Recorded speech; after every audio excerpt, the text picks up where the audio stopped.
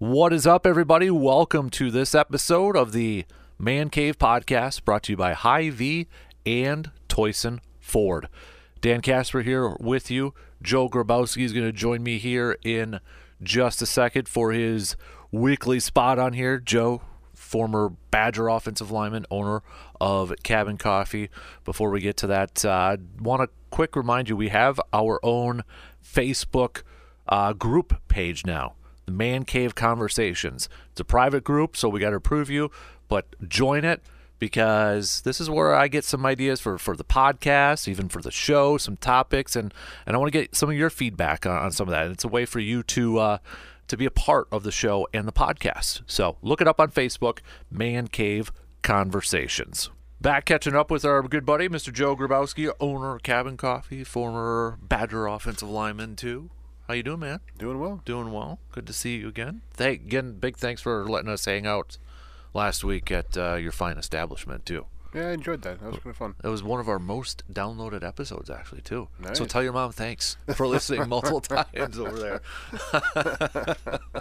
No, it was a lot of fun, though, too, and we appreciate that. We'll have to do that again, too. So, well, it's not only the holiday season, but it's apparently the transfer portal season in college athletics right now. Yes, it is. Getting close to bowl season, which actually officially kicks off this weekend, believe it or not. Funny story, apparently we know a couple people involved with Ohio. Yep. Over there too. You know the defensive coordinator, one of your buddies. Yeah, he was in went to my high school, and he was a couple years ahead of me. So, and then he was a graduate assistant at Wisconsin when we were there. So, Man, yeah, we know. We talked about it before. Our listener Mark Faunus, who's with American Legion Baseball, but his son's coaching over there with special teams too. So, small world. it is a small world, man. But he kind of mentioned this week, they're trying to prepare for a bowl game, but they're also, because of the transfer portal, these coaches are trying to do more recruiting as they're getting ready for a bowl game here. And we had a couple of listeners wanting to get your thoughts on what kind of goes through your mind when you hear, and maybe if you were a player yet, all these players leaving, either declaring for the draft, which we know one Badger lineman, Tanner Bortolini, is, or guys entering a transfer portal before a bowl game. As a teammate or as a player, what would be going through your mind when you hear something like that? It's almost a double-edged sword because you realize that they're trying to improve themselves, and that's ultimately what football does. Whether you're trying to position yourself to go to the NFL or transfer to different teams so you can play and get playing time and get exposure and hopefully make it to the next level. So I think every person who plays college sports understands that. At the end of the day, you're playing for your team, but you're also trying to highlight your own attributes and your own skill sets so you can go to the next level. So I understand the leaving. I think it puts the university and the football coaches and other players in a difficult situation because now you are not going to play in a bowl game, and you've been a consistent player, the entire year, and now we have to scramble in order for us to put somebody to replace you. And you can't replace experience, no matter how much film you watch. You can't replace the experiences that you had. So it's difficult. I think as a player you would understand, if your friends are leaving to try to better themselves, because it is a business, and I keep saying college football is a business. It really is. So on the same token, do you have loyalty? Do you owe loyalty, to your players? So it's a hard decision to make. I don't think if I was playing, and again, just hypothetically, if I was playing and one of my friends or players opted to better themselves, into the transfer portal, or go to the NFL, I don't think I would be upset because, again, at the end of the day, you do what's best for you. And your loyalty to me, we're still going to be friends after this. Right.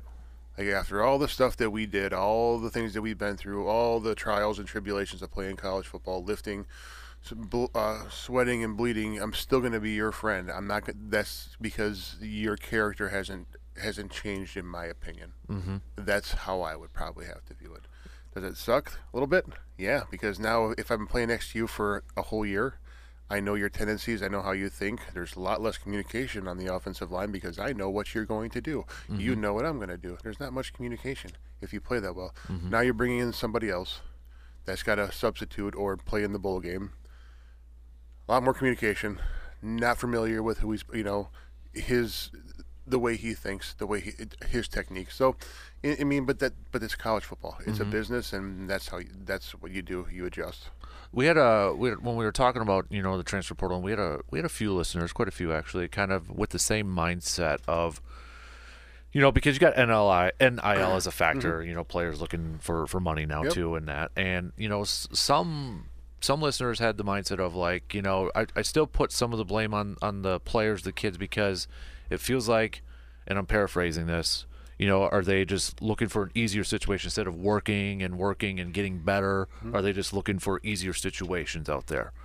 What would you say? I mean, you have been in that position. You've had to work your tail off to get to that. Do you think there's something there to it? I mean, I almost feel like every player is going to be different in a different mindset with that. I think every situation is different. If you got a guy that's, a prospect to go to the NFL and is just a stud, and he's the same year as you, or he's younger than you, and he beats you out, you have one option: enter the portal or sit out, and you never get to show what you have. You may fit into a really, really good system or a different organization somewhere else, and you can become that stud also. I understand the working out, but sometimes you're limited by the tools that you have. I mean, I'm never going to be a running back no matter how hard I try. I'm never going to be a quarterback. Like, sometimes the realization of I don't have the tools in order to perform and beat this person. They're so much better. They're at a different level than I am. I have to find a different way for me to, improve. Sometimes if the guy is a stud, no matter how hard you work, because he's also working hard, he's also improving and honing his craft. He's not sitting there in a holding pattern waiting for you to catch up. Right. So in those situations where you're never going to make it to the next level, and that is your dream, and that's what you've been working for this entire time, you have to do something different. Now that could be change positions. If you're a right tackle or a guard, hey, become more universal across the line, better yourself, but that is always an option to enter the. Sometimes it's not about working hard. Sometimes you can work your butt off, and your results are not going to happen. There was an interesting story last week for one of the transfer portals for a kid who came to Wisconsin, Leon Lowry. I don't know if you heard kind of the story back and forth, but he committed, and then less than 24 hours decommitted, right, and then 24 hours later, 48 hours later, recommitted to Wisconsin. Right. And there was a story by The Athletic that did a little bit of a deep dive, and we talked to our Badger guy on Tuesday, and he kind of paraphrased, essentially involved agents trying to get money. Right. And the kid was kind of being lied to by these agents. There was apparently stipulations, from the varsity collective at Wisconsin. He wanted a certain amount of money from there, blah, blah, blah. Long story short, kid moved on from those agents, fired him or whatever, and went back to Wisconsin. Do you feel like there's a lot more outside factors in college football that kind of messes with these players' minds, maybe compared to when you played, and whether it's social media or internet or anything like that? Do you think there's so much more distractions out there in today's game? Well, I would 100%. You have half the crap that we have to worry about. Social media. Cell phones weren't a thing when I played. Like, I think they were just coming to fruition, but nobody had them because nobody wanted to spend $1.99 a minute. Right. And it was I mean, that is how old I am. I remember buying those cards and like the track phones and all that. Absolutely. But I do think it's a different time because you have instant, like you have social media. You have everyone telling you a certain thing. Like, we weren't allowed to talk to agents. That wasn't a thing. We were sheltered in place in a way which was a good thing because it minimized the distractions. Our coaching staff did a great job in having us. We were focused on this because they controlled the variables of what was around us, and there isn't that control now because you have the world at your fingertips on your phone. Right. I prefer to have it the way that it was, so I focused on my job, what I need to accomplish, and that was it. Yeah. And getting better. It feels like to kind of quote you a little bit too, a double-edged sword in a lot of ways too, because social media, I feel like, can help get a guy's name out there a little bit more. Right. But you got so many weird people out there too, dude. I mean, trying to take advantage of this. I think the number was they wanted 10% of his cut, and NFL agents only get 3. Yeah, absolutely. Like, and wow. And this is so new. Like, you have the wolves in the sheep clothing that we haven't even identified yet. Like, there's a lot of stuff going on there, and if there's a way to take advantage of somebody, I promise you someone's going to find it, because that's just the way it works. Exactly. And because this is so new, how do you cover yourself? Like, I mean, how do you shield yourself from people with ill intentions? You really can't. So, because it's very new. I mean, down the road here in a couple of years, I'm sure we'll figure it out and like, hey, avoid this pitfall, avoid this pitfall. But right now, we're walking through a minefield, and somebody's gonna step on one. Yeah. So, what do you think goes through the mind? So the Badgers got a new quarterback too through this transfer portal. A kid from the University of Miami. These other quarterbacks like Braden Locke, who we saw a little bit. Nick Evers is a younger guy coming out there. Does that potentially send a mixed message, do you think, to those other quarterbacks in the roster? Like, do they not believe in me if they're going out there? I mean, what do you think is kind of is there a message being sent, or again, is that just kind of, it depends on the player and how they receive that type of news? I think it depends on the player. If you're somebody who believes in yourself and think that you have a chance and you're good, you should be able to go up against other people. And again, I believe in competition. Competition brings out the best of people. So it depends on the player. Like, would I be butthurt about if someone brought an offensive tackle or a guard or a tackle? No, because I know the system. I'm already ahead of the game. Now it comes down to sheer will and who wants it more. He hasn't established himself. I've already established myself. I have a foundation. So then in that situation, I'm like, competition, let's go. Have you ever thought about, at one point in your career, in your life, to get in coaching? I mean, we talked about your buddies, defensive coordinator. Have you ever thought at any point to pursue that avenue? I did coach high school here in town for a little bit here, and when my son was growing up. And I enjoyed it, and I think I coached like the Y League, and I coached at the grades or the middle school, and then I coached high school also. Just with that point in time in my life, with young kids and working third shift as a cop, I made it really kind of hard to dedicate the time that I wanted to, and it's a hard transition because I couldn't coach the way I was coached. It's just not conducive with people today. You mean the only form of communication you have with the coaches was through yelling. I mean, and don't listen to it's not how I say it, it's what I say. Or a quote that we had: if I'm not yelling at you, start to worry because I've given up on you. Like, that was kind of a common theme, so it was hard to make that transition. And I had to get pulled aside a couple times by the head coach and say, hey, we can't ride him that hard. You can't push him that tough. And I'm like, well, why? He's like, because no question. Different age, right? Different age, different time, different generation. So, you curtail it. And I'm not saying that my way was the best way, but that's how I saw the success that we gained through the way I was coached. Right. So you want to pass that. And, of course, I'm passionate about football. I always have been, and I still am.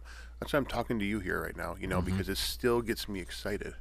How do you, and it's hard to rein that passion in when you have been coached so hard a certain way your entire life. And now, and it works. Now you have to dovetail it and figure it out how it fits in today. So it would be difficult. It would be great. But now I run a business, and that takes a lot of my time. The thought of it would be great because I have all this useless football knowledge in my head that, It's not useless because you're telling us right now. Yeah, so. Absolutely. But I mean, but it's crossed my mind. It'd be hard transition though at this point in my life. Right. What was it like when you were done playing? I mean, was it hard not to get suited up the following year? I mean, what was that? Was it a mental hurdle to kind of get over? I mean, what was that? What was it like the first time you didn't suit up for a long time? Well, for me, it was because of my injury. I had a career-ending injury. That was it. Like, that's So it was difficult watching my friends and my roommates still going through the trials and tribulations of practice, and you're not a part of the team anymore. And you've been a part of a team since I was in 8th grade. So you were an outsider looking in, even though you were still accepted by your friends and stuff like that. And yeah, life happens, and it was unfortunate that it did happen. But I was still an outsider because either you're playing or you're not. Right. Either you're part of the team or you're not. And so it was very tough. I lost my purpose, is what happened. You think that you have it figured out, and this is what you've done for so long, and this is the way how you identify yourself, and you lose your purpose, and that's where people really kind of struggle and fall. I mean, honestly, because people who retire after a certain number of years, because this is what they've done and what they've identified as, to find that purpose after that, it's a difficult transition, and that's where you see a lot of people that fall into depression or mental health issues, because that is all they know. That's what they've hung their hat on for this long, and it's difficult. Luckily, I was able to bounce back in every one of my setbacks to find a different avenue to explore and to carry on, but some people don't. Yeah, that's a great point, because you see that. You kind of wonder too, like, not to get too dramatic, but like some of the coaches, the older coaches, as soon as they leave, they pass away or something. Absolutely. And it's kind of scary to think about. And a common thing that even with my friends now, is find your new mission. Yeah. And your mission can be whatever the heck you want it to be, but just be good at it. I don't care. Like for me, it was when I was a cop. I mean, dedicated my life to law enforcement. After football, and I lived it, breathed it, drank it. It was who I was, and I wasn't able to do that anymore. And then you kind of flounder again, and just being a better father, a husband, friend, etc., was where I needed to focus. What I need to do from all the things that I've either screwed up on or missed from working nights for 10 years. Like that was the, so you find your mission, what makes you happy and what you need to do. And it doesn't matter what anybody else thinks. But did I miss playing football? Absolutely. Do I still miss it? Yeah. Would I go back yesterday and do it all over again with the exact same results? 1,000%. So, if you don't mind me asking this, because I mean you're going through a little back pain right now, and you've said it before, and you kind of just said it again. You do it again, all in a heartbeat. Yep. Even with your back pain going on right now, you'd still suit up if you could right now. Because it was such a valuable short time of my life, and it was so inspirational and identified who I am to this day. So yes, even now with having a bad back, same thing. Because it was just such a decisive time in my life, and like I said, I'm out of football for 20 some years now, and we're still talking about it. Like the privilege that I had, not everybody else had. It's unbelievable. And at the time growing up and playing football, you don't understand it at the time. Yeah. And now when you realize the accomplishments and what you've done, and to reflect back on it, it was a pretty amazing time, and it never will happen again. I feel as though I cherish every moment that I played. I gave everything I possibly could to the sport, but there's still that feeling of emptiness, because it was who I was. So, and that's kind of where it goes back to the question. I always wonder, like, if you were interested in coaching, would that fill that void a little bit potentially? And maybe it would.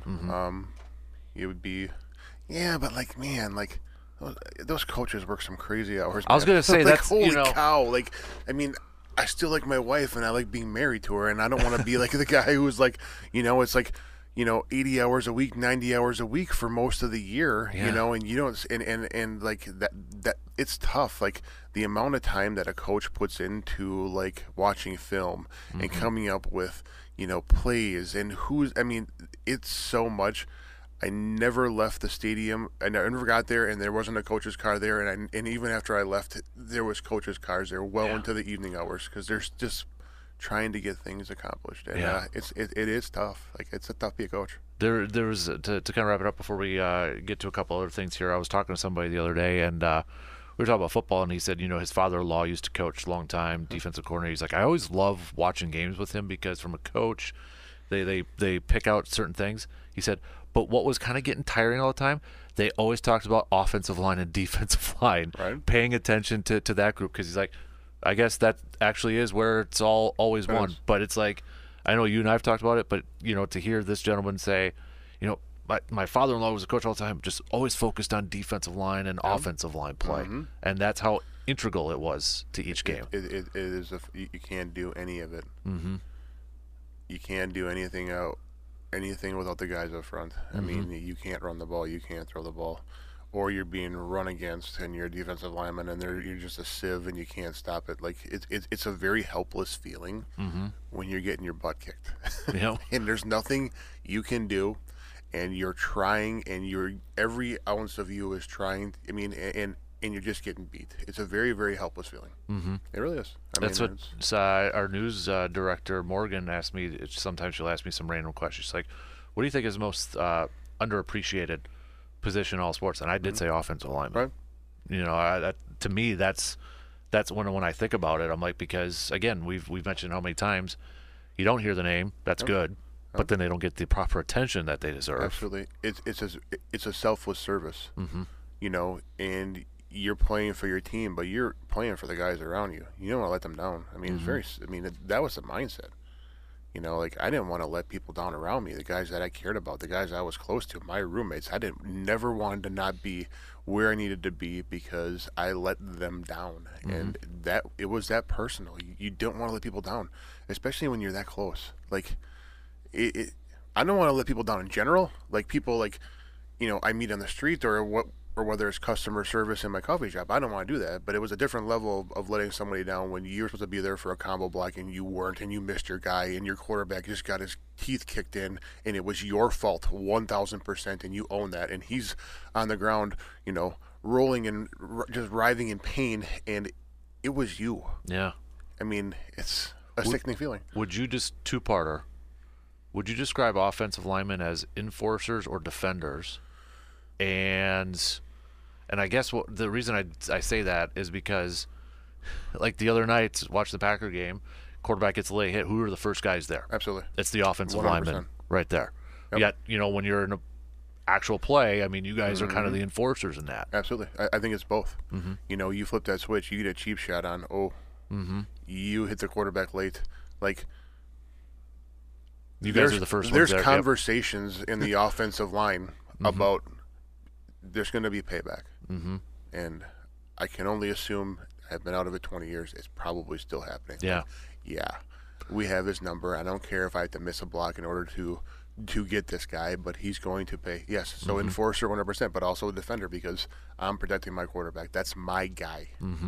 This ship don't drive without him. It becomes very personal. And I appreciate seeing that. You can always know if you have a good quarterback, and if he is respected by the offensive line, by how they retaliate, how they band together in times like a late hit or a cheap shot. Yeah, but usually the offensive line, your quarterback has your back, and is a good quarterback. When the offensive linemen are running down the field in order to defend you, heck yeah, or chasing them out of bounds, 100%. Would you describe offensive linemen as the heart or soul, or what other? Hard to say, heart and soul. I don't know. Like, that's kind of a big term, I think. You're a pillar, and I would say you're a pillar in the foundation. You're probably more like a major hub and a cog of things, but yeah, I mean, it is that important. But and not everybody can play the offensive line. Like I said, it's a thankless job. It's the most physical one too, isn't absolutely. it? Absolutely. I mean, you're hitting in every play. There's nothing easy about it. But I mean, it's that pride thing too, that offensive line pride. Like, if I meet another person who played college football or high school football, offensive lineman, like, immediately you have something in common. Like, there's that fraternity. I don't care who you played for. You played offensive line. I know what you went through. You know what I went through. It's a pretty cool fraternity for offensive line. It really is. Absolutely. All right, before I let you go, man, we've got still, it is the holiday season, so still got the flavor of the month. Candy cane mocha. Yep. Got the crushed candy cane on top, and yep, it's been very popular. Just like last month we did in October, we had or November we had the candy cane, or no, sorry, pumpkin. Mm-hmm. Oh, now we're in candy cane. Candy season. cane, man. Absolutely. And a quick reminder too, if you are looking for any maybe last minute Christmas gifts ideas, gift cards, freshly roasted bag of coffee. Absolutely. Get the Joe mug over there too with Joe's pretty face on there. You know what? This is I have a face for radio, and I think we should keep it that way. I got to get one yet. I was going to get one when we were there. Yep. And then it was busy, and I'm like, I got to get back to the office, so I will be going over there to grab one. But that's going to be in the studio. It's going to be my new coffee cup in the studio. So. And then one more thing is we actually have some of our gift cards at Costco. So if you're shopping at Costco and you run across our stand, grab some gift cards. Easy way to get them. And, like I said, we're... Saw that photo on Facebook with your wife with my lovely wife. Yep. Better her doing the pictures than me. So. Oh, come on. You're being too hard now, man. So, Joe, we'll catch up with you again next week before Christmas. So Absolutely. I'll wish you a happy holidays before then, too. But we always love our convos. I know everybody does, too, because we get questions every week. Awesome. To ask you, man. So we appreciate it. Hope you feel better here soon, too. We're working on it. We'll chat with you again soon, okay, bud? Sounds good. Take care. That is going to do it for us on this episode of the Man Cave Podcast. Big thanks for tuning in. And as always, don't forget to follow and subscribe to the podcast wherever you listen to your podcasts. And if you could do us a favor, give us a 5-star rating and a positive review so others can find the podcast. Until next time, I'm Dan Casper, and I will talk to you on the next episode of the Man Cave Podcast.